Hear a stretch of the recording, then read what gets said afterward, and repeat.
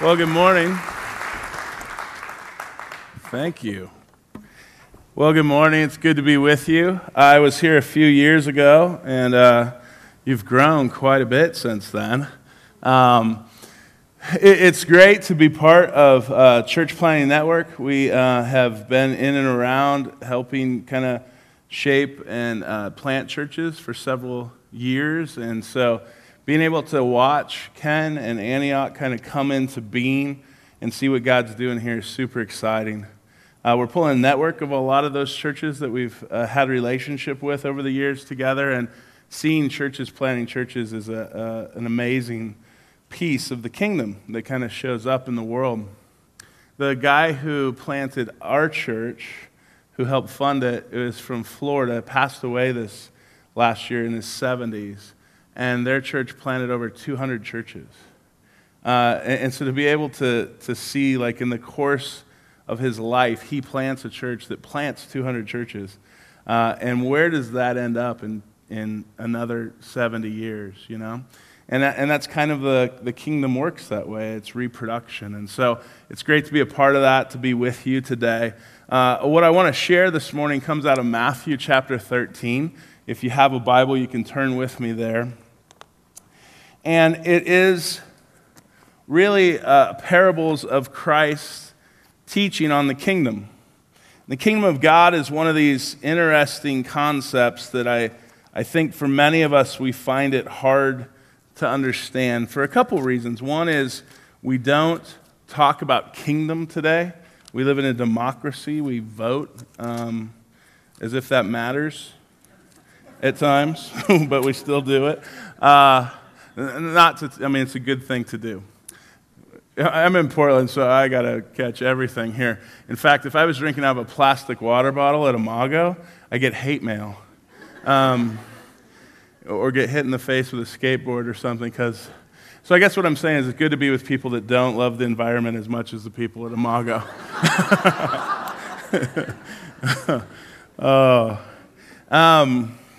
But yeah, so he teaches on the kingdom, and the kingdom is hard for us to understand. It's this upside-down reality.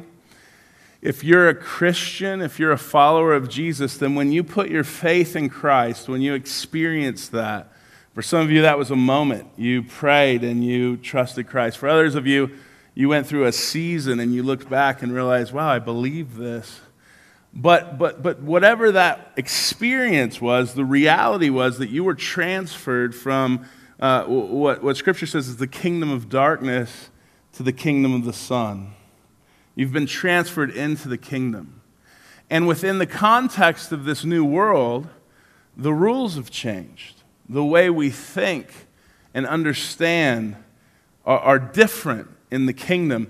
And when I say understanding, I mean the way things are put together, the way that you understand things like Scripture, the way you understand evil, the way you understand the moments where God doesn't seem to be there, the way that you understand the beauty of who Jesus is when really he was just a homeless ex-carpenter, right? The way that you understand Scripture's warnings in the reality of our world, that all changes when you are transferred into the kingdom, but it's hard to get used to.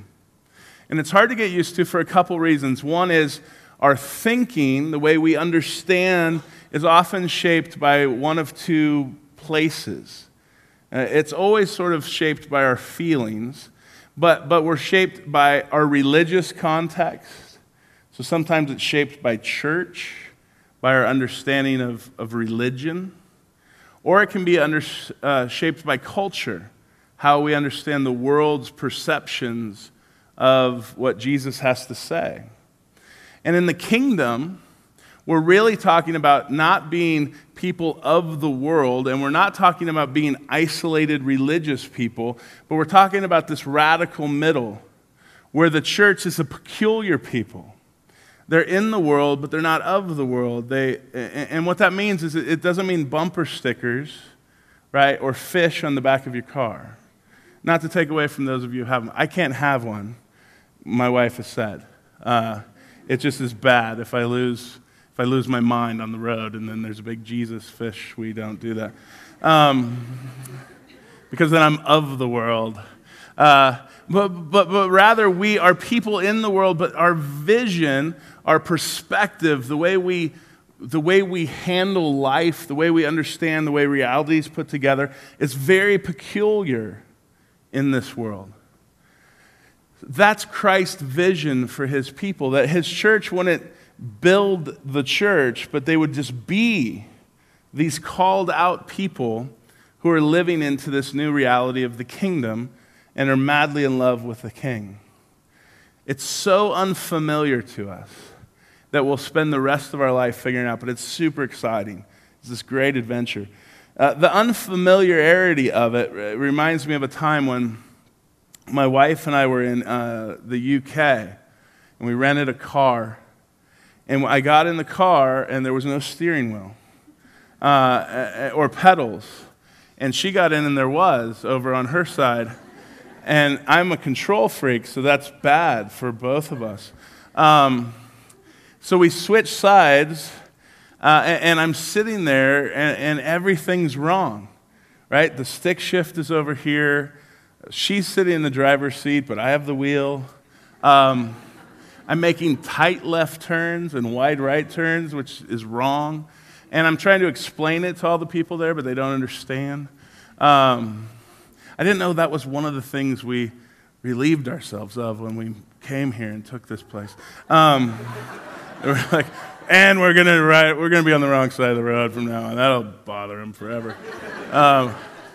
So every time you walked up to the car, what side do you think I walked up to?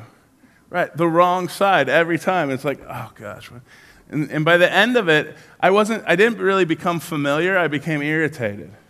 Like, what's wrong with these people? But that's sort of how it is in the kingdom, that you find yourself getting in and you're on the wrong side of the car. That you're responding to circumstances, and maybe you're asking, where's God, or who's God, or what happened? And Jesus is actually going, no, we're on this side. We drive on this side now. And it feels awkward, and it feels upside down. And the reality is Christ is saying so much has happened at salvation, that you've not only been transferred into this kingdom and given a new life, but you're going to be spending the rest of your life exploring what that means. So in Matthew 13, what's happening is he's sitting there with disciples, and he's speaking in parables. Parables, these stories where truth comes through the back door, and it kind of hits you in a different way. But what he's doing is he's saying, I want you to be familiar with the ways of the kingdom. I want to put a frame around life for you, this new reality. And I want you to begin to see and be a people who live that peculiarity in the world. That you will shine like stars. You'll be a city on a hill. You'll be this different type of person. But I need you to know what the kingdom of God is like. And so that's how that's kind of where this chapter goes. So we're going to look at 7 parables that kind of create 5 realities. And I just want us to explore, what does that look like for us? Because here's the point. You cannot afford to think something about yourself or your life that isn't true of you in the kingdom. You can't afford to think things about God or reality that aren't true in the kingdom. Because this is the ultimate reality that you will endure in forever. So become familiar with it, because it's going to be your entire world, right? So you can't afford to think something that's not true about you in the kingdom. So let's follow these parables and see where they go. Verse 1 is the parable of the sower. And Jesus tells this parable to this crowd, and he basically says in verse 3, a farmer goes out to sow his seed. And as he was scattering the seed, some fell along the path, and the birds came and they ate it up. Some fell on rocky places where it didn't have much soil, and it sprang up quickly because the soil was shallow. But when the sun came up, the plants were scorched, and they withered because they had no root. Other seeds fell among the thorns, which grew up and choked the plants, and still other seed fell on good soil, where it produced a crop of 100 to 60, 30 times what was sown. He who has ears to hear, let him hear. And when he gets alone with the disciples, they want to know, what is this? What are you talking about? And here's what he says in verse 18. Listen to what the parable means. When anyone hears the message about the kingdom and doesn't understand it, the evil one comes and snatches away what was sown in his heart. This is the seed along the path. The one who received the seed that fell on the rocky places is the man who hears the word and at once receives it with joy. But since he has no root, he lasts only a short time. When trouble or persecution comes because of the word, he quickly falls away. The one who received the seed that fell among the thorns is the man who hears the word, but the worries of this life and the deceitfulness of wealth choke it, make it unfruitful. But the one who received the seed that fell on good soil is the man who hears the word and understands it. He produces a crop yielding 160 or 30 times what was sown. When it comes to following Jesus, I remember when I first became a Christian that I didn't have a Bible. And the youth pastor bought me a Bible, this big, thick NIV study Bible. And I was so, church was so foreign to me that it literally, I have it to this day, it says youth pasture. Because I didn't know I'd never heard of a pastor before, and then I heard of the sheep. So I was like, okay, so we're sheep, and then he must be the pasture, because he's feeding us with I was trying to put it together really, really hard. So here I am, and it still says that. I couldn't erase it. It was in pen. But these people were so excited about this book. And I remember being very confused by that, and I went home. I showed up at church on Palm Sunday. I didn't know what that was. I went home. I found some old, dusty King James thing that my mom had, and I started reading it. And I got to chapter 9 in Genesis, and then everyone was having all these kids and living to be 900 years old, and I thought these people are crazy. And what I didn't realize, though, is that this word thing is so central to how God does everything. So the way he creates the world is he speaks it into being. Jesus, the eternal Son of God, is the Logos, the Word. And the Word becomes flesh, and it moves into our neighborhood, and it incarnates, right? His Word goes forth, and it never returns void. And so the message of the kingdom is his Word that goes out, and it has 4 different responses to it. When the gospel's preached, it has 4 different responses. The Word then creates this new creation inside of us. And so there's moments, I think, that we respond to the Word. If it's a cultural moment, we respond to the Word and we say, why in the world would I ever believe the Bible or put my life under its authority? Old stories, outdated, or the morality's kind of totally outdated. It's confusing. God seems angry at times, and we know that God would never be angry with us. And so whatever it is, we just kind of chuck it.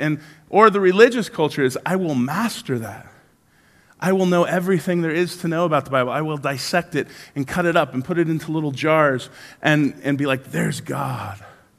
I have him in a box, right? And Jesus says, it's not so much what you understand, but the way that the kingdom works and operates is through the Word. It's through Scripture. It's through the gospel being proclaimed. It's the message of Jesus Christ and his kingdom. And there are 4 ways that it always works. It shows up in hearts and you don't even hear it because Satan takes it away. It shows up in people who get super excited in the moment. And by the time you get to the car, you're like, I can't really remember what that was about. But it was really good. It shows up with many of us who we find ourselves passionate, like it's taking root. We're excited about this new picture of Christ or whatever it is. But then it's like, man, I have bills, I have anxiety, life is hard, and all those worries start to choke it out. And yet, there's this fourth soil, the heart. And the way that the kingdom of God works is it falls like a seed into our heart. And there it bears fruit, and it produces a crop. It's not just knowledge, right? And it doesn't respond to the Bible and say, why would I put my life under its authority? What it does is it says, I want to take all of the promises of God, and I want them to shape my heart. I want to hear all of the commands of God. I want them to produce a harvest in me. I want the Spirit of God, through the Word of God, to make the life of Christ more and more of who I am. And so what we're doing in the kingdom is we're not saying, why should I put my life under its authority? And we're not trying to put ourselves over it and dice it up, but we're listening. And we're asking and inviting the Spirit of God to pull the weeds out of our hearts so that our heart can produce that massive harvest, which is the person and life of Jesus. And so what we're praying in the kingdom is that your promises and your commands would show up 30, 60, 100 times in my life. We're contrasting religious people where we're debating a bunch of issues and figuring out who knows more and how do we trump each other. We're contrasting a cultural thing that says, I want all the good parts of God, but none of the stuff I disagree with. And we're actually coming in humility and saying, God, work through your word as you do, mysteriously, powerfully, supernaturally, to make me a different person in my heart, in the center of my personhood, in who I am. That feels unfamiliar at first. But when we begin to understand that the kingdom is the way the reality happens, then we're praying, I want your word, your promises, your commands, the revelation of who you are. I want that to change me, to shape me. Let's look at the next parable, which is the parable of the weeds. Jesus tells this parable and he says that a man goes out and he sows good seed in his field, but when everyone's asleep, his enemy comes and sows weeds among the wheat, and then the enemy goes away. And when the wheat sprouts and forms head, then the weeds also appeared, and the owner's servants came to him and said, Sir, didn't you sow good seed in your field? Where then did the weeds come from? An enemy did this, he replied. And the servants asked, Do you want us to go pull them? No, he answered, because while you are pulling the weeds, you may root up the wheat with them. Let both grow together until the harvest. And at that time I will tell the harvesters, collect the weeds, tie them in bundles to be burned, and gather the wheat and bring it into my barn. Well, he leaves the crowd and goes into the house, and the disciples are like, what in the world is going on there? And so he explains it in verse 37. He says, the one who sowed good seed is the Son of Man. The field is the world, and the good seed stands for the sons of the kingdom. The weeds are the sons of the evil one, and the enemy who sows them is the devil. The harvest is the end of the age, and the harvesters are angels. And as the weeds are pulled up and burned in the fire, so it will be at the end of the age. The Son of Man will send out his angels. They'll weed out of his kingdom everything that causes sin and all who do evil. And they will throw them into the fiery furnace, where there will be weeping and gnashing of teeth. Then the righteous will shine like the sun in the kingdom of their Father. He who has ears to hear, let him hear. Not the most seeker-sensitive kind of way to say things. Gnashing of teeth. I mean, it's just not a friendly picture. The issue is this. We ask ourselves this all the time, both the religious mindset and the cultural mindset. If God is good and God is loving, then why evil? If God cares so much, then why is there evil in the world? That's the question. When we walk up to the car and we find ourselves on the wrong side, that's the familiar question. And Jesus, in all of his infinite wisdom, is sitting there, and he's sitting there with his disciples. He's like, you really need to understand this, because you're going to live in a world where evil's going to exist. And so there's two questions in the parable. The first question is, how did this happen? Right? There's weeds and there's wheat, and somehow they're growing together, and you only put the good wheat in, so how did this show up? And the answer is really simple. An enemy did this. Now we come back and we go, okay, well, I got a whole bunch more questions, and Jesus is like, okay, but I'm not answering those. Like, wow, that makes me angry. I want more. And he simply says an enemy did this. Their second question is a practical question. Should we pull some weeds? Which is what all of us want to do when we see evil, when we experience evil. It's like, well, let's go pull weeds. Religious people love to pull weeds, right? And we want to get our church as pure as possible, as right as possible. We want to get all the weeds out. So it's like we're walking around with religious Roundup on, and we're spraying everything in its sight. It's like, I'm sorry, what'd you say? I think you quoted that. Right? Just mess that guy up. Just take him out until we're left with just us. And because the assumption is always someone else is weed and I'm wheat. I'm always wheat. And you're like, really, are you? It could be that we're not pulling out the weeds right now because God's still giving us a chance to be transformed. There's a whole bunch of weeds that are becoming wheat. And so the answer is never given to us to take care of evil. You exterminate evil.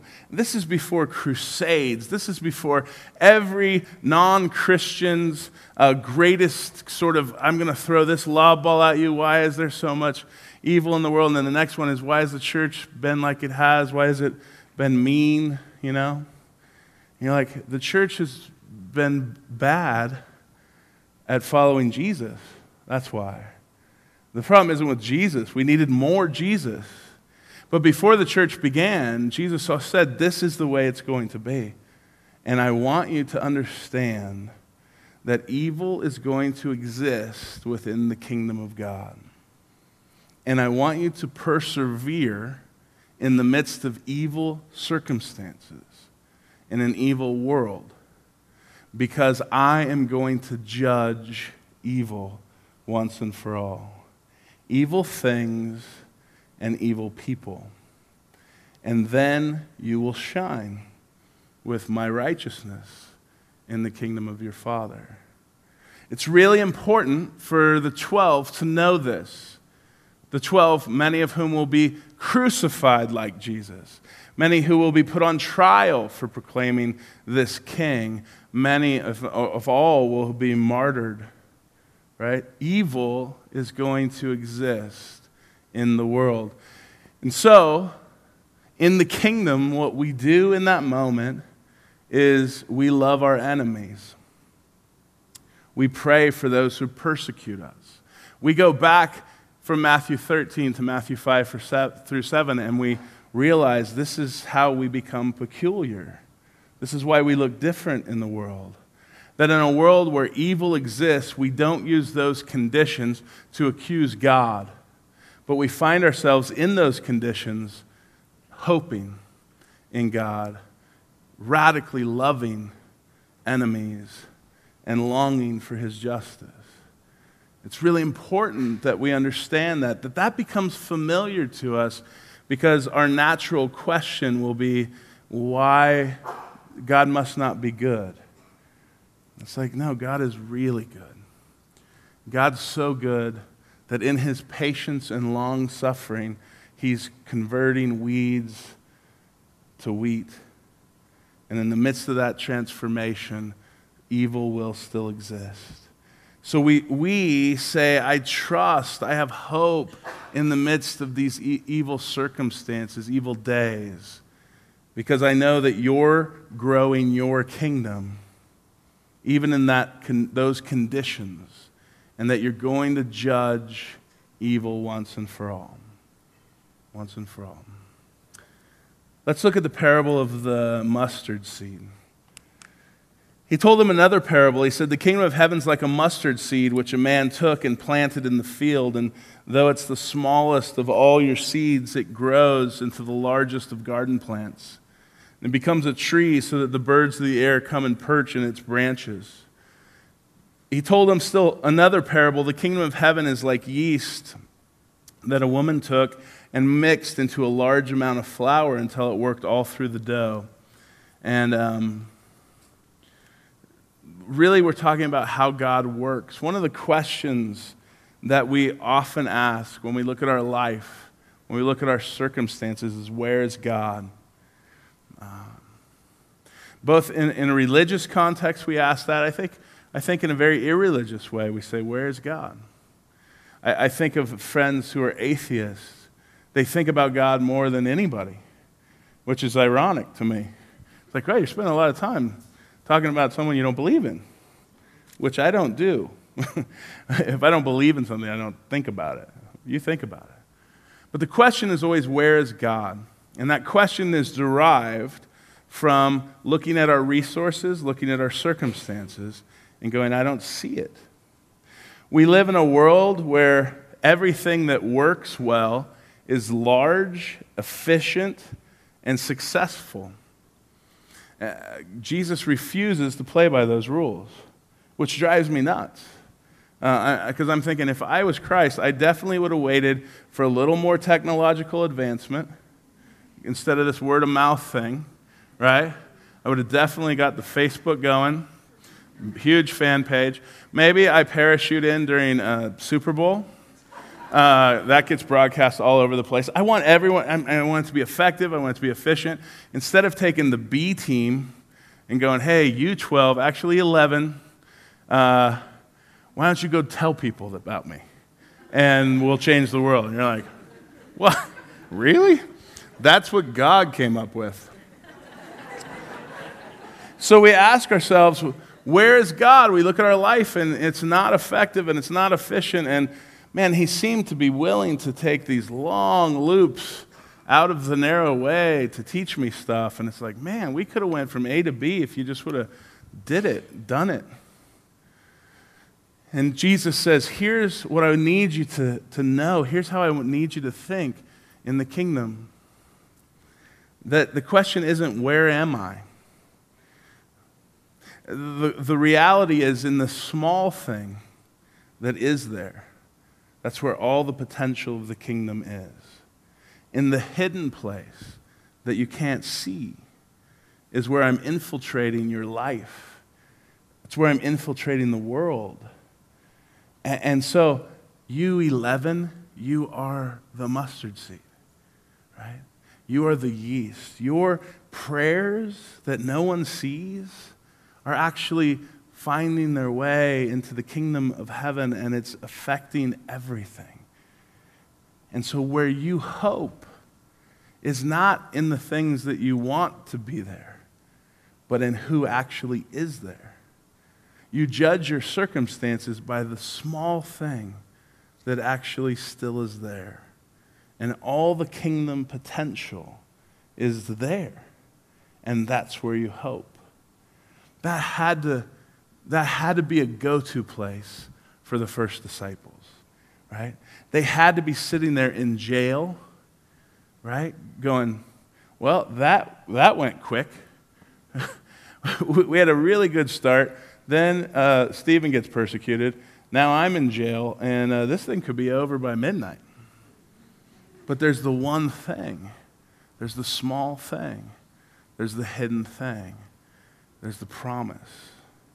And so you think about your kids who are far from God, right? You think about that sin that you just can't quite get over. You think about a marriage that, man, it just seems like after so many years we would have figured this out by now. You think about your singleness and wondering, will I ever? And God's saying, I quit looking at your circumstance and judging it by the things that aren't there. But look at that one thing, that tiny mustard seed thing that is there. The hidden thing that you can't see, but you trust is there, because in the kingdom, when you get to the right side of the door, right, this is how I operate. This is how I do it. And I'm going to change the whole world this way. Wow. That is definitely like driving in England for me. Okay? That is not my natural way of operating. But it is the hope that he says, this is how you have to understand reality now. Look at verse, where are we? 44. The kingdom of heaven, the parable of the hidden treasure. The kingdom of heaven is like treasure hidden in a field. And when a man found it, he hid it again. And then in his joy, he went and sold all he had and bought that field. Again, the kingdom of heaven is like a merchant looking for fine pearls. And when he found one of great value, he went away and sold everything he had and he bought it. This really is all about wonder. And so in one sentence, this parable of the treasure kind of just like a bomb just explodes all over us. The first time I heard it, I remember thinking about this parable and thinking, I would not feel like joy to me. Like if I said, hey, everybody, the kingdom is worth you going and selling everything you have for. Most of you would say, I agree. Totally not going to do that, but I agree. Like in my head, that's true. And so from a duty standpoint, it's one of those, like, I know that's how I should be and think, but I just don't want to. And so in your mindset, you just think Jesus is just up there going, you're a loser. Like, really? You can't sell everything for me? I sold everything for you. And you're like, oh, yes, that's right. And the thing that messes this whole parable up is this one little 3-letter word, joy. Joy. In his joy, he goes and sells everything. And now I recognize this parable has nothing to do with duty. It has everything to do with my affections. And so what I'm clinging to, my stuff, my things, my life, whatever it is, I'm not doing it because I'm bad per se. I'm doing it because I think that's more attractive than Jesus. It's like I believe the wrong way instead of just behave the wrong way. Most of us think we believe right and we behave wrong. The truth is we live out of our hearts. Jesus has already said that in the parable of the sower. So here we are, and if we could put this in economic terms, it's like this. The guy, you find a chest with $6 billion in it, let's say.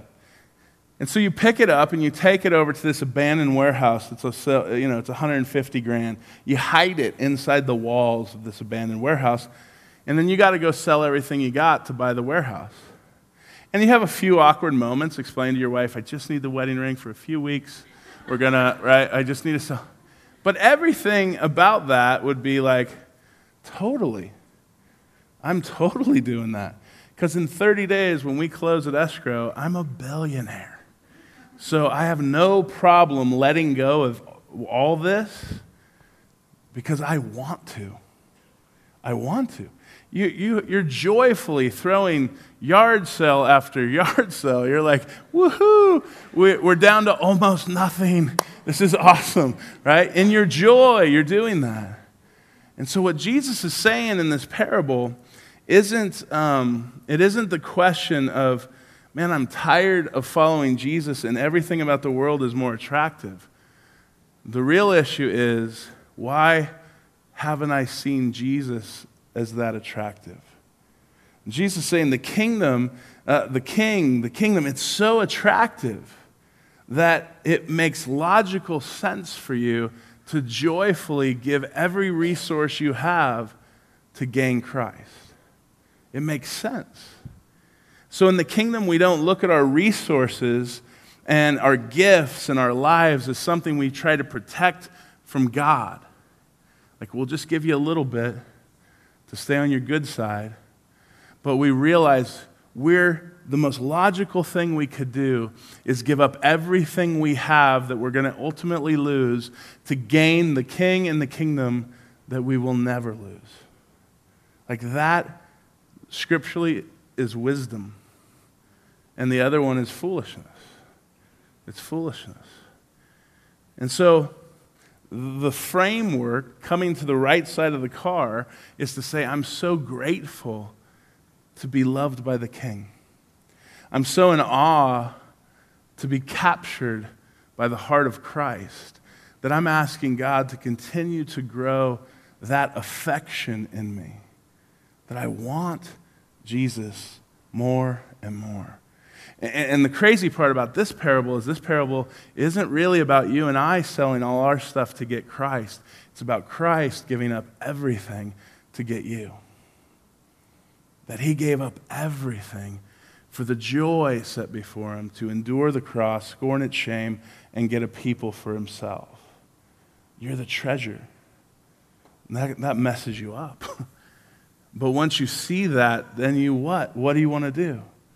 You want to worship, right? Really? Me? I'm the one that you would leave all that for? To gain me? And now you want to love him. So in the kingdom, we do. We're going, that's my heart, is to be more and more caught up in the love of Christ and give more and more of my life away to the King for a kingdom that I'll never lose. Let's look at the last one here, the parable of the net. Once again, the kingdom of heaven is like a net that was let down into the lake and caught all kinds of fish. When it was full, the fishermen pulled it up on the shore, and then they sat down and they collected the good fish in baskets, but threw the bad away. This is how it'll be at the end of the age. The angels will come and separate the wicked from the righteous and throw them into the fiery furnace where there will be weeping and gnashing of teeth. Have you understood all these things? Yes, they replied. Therefore, every teacher of the law who's been instructed about the kingdom of heaven is like an owner of a house who brings out of his storeroom new treasures as well as old. One of the things that I think we believe in a religious context and probably also in a secular mindset would be the judgment of Christ is kind of a joke. In the church world, we're pretty sure that it doesn't pertain to us because we prayed a prayer and we trusted Christ, and so we're okay. And I'm not trying to undermine justification by faith. I think that is why we're okay. It's all about what Christ has done. But this warning is for us. It's for us to be warned, to take obedience seriously, to take that work out your salvation with fear and trembling, like, God, I want to be the person that reflects you in the kingdom. I think a secular mindset is sort of, it's just funny. It's just funny. Jesus is going to come back and judge the world, you know? And we sort of get caught up in that. But the truth is, here's how that starts to frame your heart. You start to believe that there's so much grace, right, that I don't need to obey Christ, that I can sleep with my girlfriend and cheat on my wife and my taxes and everything else. There's so much grace that I don't have to love my neighbor. I don't have to give my stuff away. And frankly, he said he was coming back, and he hasn't come back for a long time. So there's no sense of urgency to my obedience. But in the kingdom of God, we revere the King, right? It's C.S. Lewis's quote of, he's not a tame lion, but he's good. Like, Jesus is not messing around with this. He's not going, hey, there's a whole bunch of ideas about reality. Let me toss one in. It's a buffet. You pick and choose. He's saying this is ultimate reality, and I am going to judge the world. And so I want you to be warned. I want you to live into this warning. I want you to not play games with my word, not play games with my commandments. not play games with my kingdom. It's utterly serious. It was life and death for him. And some of you are on the fence, and it's just time for you to trust Christ and quit making excuses, right? And that's either the fence of belief for the first time. Some of it's the fence of actually submitting your life to Jesus. But at some point, you have to realize that you're not the author here. You're the responder. And his kingdom is a kingdom that will endure, and he's the king that will judge. And so there's this warning that he gives us, and it's for us. It's for us. As much as it's for the world, as much as it should create an urgency to tell people about Jesus and show people and display the kingdom, it's also a warning for me to take seriously. Am I playing games with this? The thing about Jesus' teaching, these 7 parables, these 5 realities, is that we cannot afford to not allow them to be the framework of how we think. Because we live in a world full of evil. We live in a world where the Word of God is frowned upon. We live in a world where we don't often see God. And so all that Satan wants to do is use all those circumstances to attack your faith and bring you into a place of doubt. And Jesus is saying, before you even go anywhere, you need to know that that's reality. Those are the conditions. And my kingdom will be victorious in that place. The funny thing about this is that for some of you, as you begin to see it and understand it, you realize it's been there all the time. You just sort of missed it. You know, it's not like there's this thing that you need to go achieve.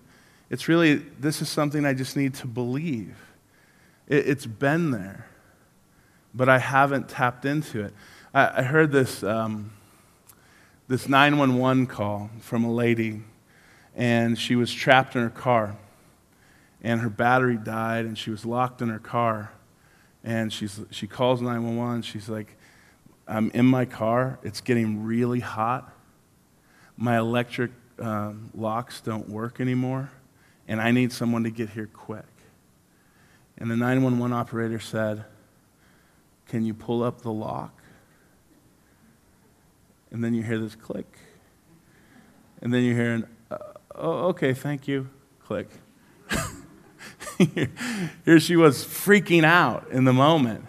And she had been a part of this technology for so long that she didn't realize, like, okay, I'm free. I'm free.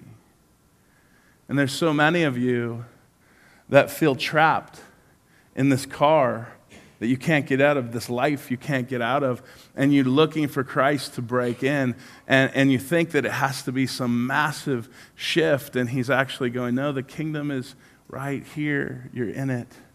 Just pull up the lock that you're not familiar with anymore, that you're not using very often. And so it's really coming down to this place of saying, I'm going to put my faith in your kingdom. And I'm going to make Jesus king, ultimately, so that you can speak in and frame my reality. And really the response to that is just to pull the lock up. Jesus, I trust you. I put my life under the authority of your kingdom. And let him do that radical mustard seed, pearl of great price, 160, 30-fold crop, right? Shining like the righteousness of Christ. Let him do that in your life because you're partnering with it.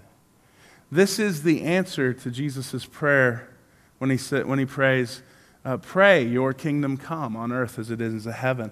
What we're praying is, God, that your word would come and produce a crop in my life, a harvest.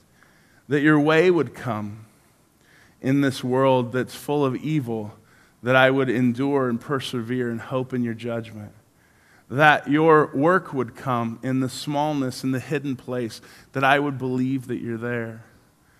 that your wonder would come, that I would treasure you as you have treasured me, and that your warning would come, right? That I would take this ultimately seriously. And in that place, in the simplicity of faith, you would experience the transformation of Jesus. And Bend would experience a church full of people who aren't building a church. They're being the church. And they're displaying the kingdom as they worship and proclaim the greatness of their King. Amen? Amen. Let's pray. God, I pray with and for my friends today, for your greatness. We give you thanks. We confess how unfamiliar it is. We confess oftentimes that it is like our lives are like sitting in a car that we think is just locked up, not realizing that there's just a simple answer, and it's to trust you, to put our faith in you. So God, I do pray that your kingdom would come in our lives and our hearts, that it would come in this city, that it would be as it is in heaven. And that your word would come into hearts and produce a great harvest. That you would make persevering saints out of us in the midst of evil conditions. That we would hope in your righteous judgment, and that we would love our enemies, and we would pray for those who persecute. That we would see many weeds become wheat.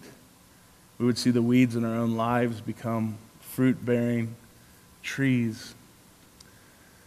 That God, we pray that your kingdom would come in the small places, in the hidden things, that it would come to give us the eyes to see and the ears to hear, and to recognize that you are unwaveringly, unstoppingly at work every day, every night in our lives, even when we can't see it. So we'd start seeing the small thing and hoping in the hidden thing. God, we pray that we would be more and more captured. Our hearts would be captured by the love of Christ, that we would be worshipers ultimately, that we'd be known for people in our peculiarness in the culture as people who just love Jesus, and they actually look like Jesus and they love like Jesus. And then, God, we'd take it seriously. We would see you as the meek and mild and gentle Jesus, but we'd also see you high and lifted up. We'd see you with the sword coming out of your mouth, with that tattoo on your leg, as Revelation 14 talks about, and that you would be coming back to judge. And we would have reverence for you, that you are not tame, but you're good and you're loving. That we'd heed the warning and examine our hearts and our lives, and we would want to obey you and allow your Spirit the space to deeply transform and change us. That we would have the intention of obedience, God. So God, today we declare that we cannot afford to think something about our lives that's not true. It's not true in your kingdom. That isn't what you've said. And I pray that you would begin to create a familiarness to living into your reality. And we give you thanks ultimately, for you are the one that transferred us into the kingdom through your cross, your resurrection, and your ascension. And so we pray these things in your glorious name. Amen. Amen. Thanks, guys.